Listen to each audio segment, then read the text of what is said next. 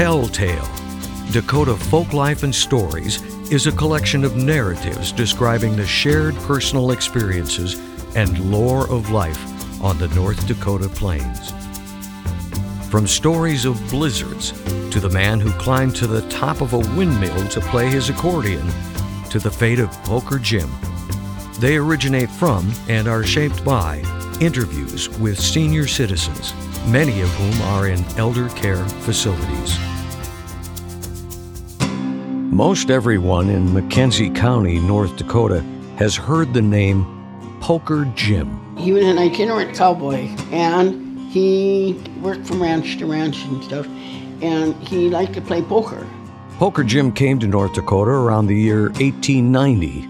He was working on a cattle drive and ended up as a hired hand on the W Bar Ranch. It's remembered well that Jim had a love for two things, whiskey and poker.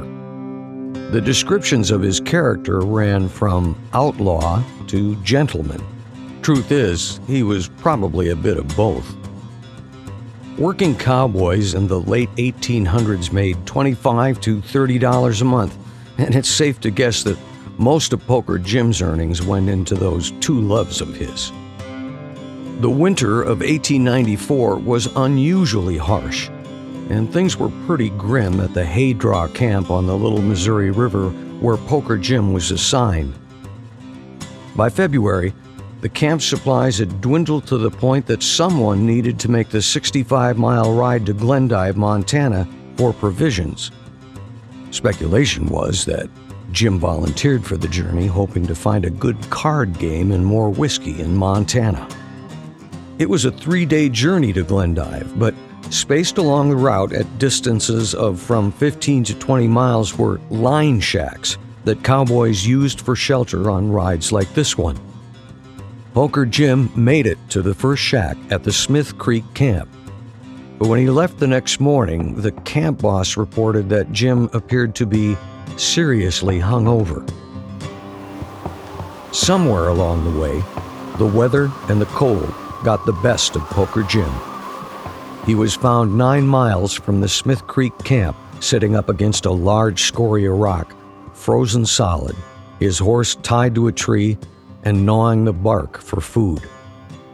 What was found at Poker Jim's last camp told of his final desperate hours. He was a working cowboy and he understood his situation. Jim rode as far as he could, but when he realized the cold was overcoming him, he stopped and tried to light a fire. There were sticks and spent matches gathered all around him, but he couldn't get the fire going. The men from the line shack brought Poker Jim's frozen body back to the camp, but they knew the ground was too frozen to allow for a proper burial, so the best option was to wait until spring to bury him, and they stored his body up in the rafters of the blacksmith shop. When the crew at the camp changed, nobody thought to inform the new men of the whereabouts of Jim's body. The new crew had poker players too, and one day they organized a game in the blacksmith shed. A fire was started to warm the shack, and the whiskey and the cards came out. More wood was added to the fire. They got the little fireplace going, and it heated up the place to the point where his body thawed out and drops in on a card game. Jim came crashing through the ceiling, landing on top of the card table, scattering men, cards, and whiskey. Some say he just couldn't stand being that close to a good poker game and not being part of it.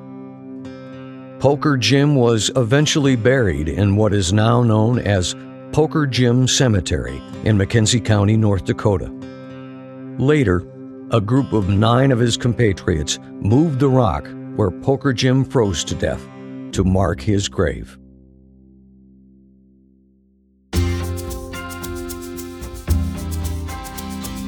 Produced in partnership with the Good Shepherd Home in Watford City, North Dakota, and Dakota Legacy.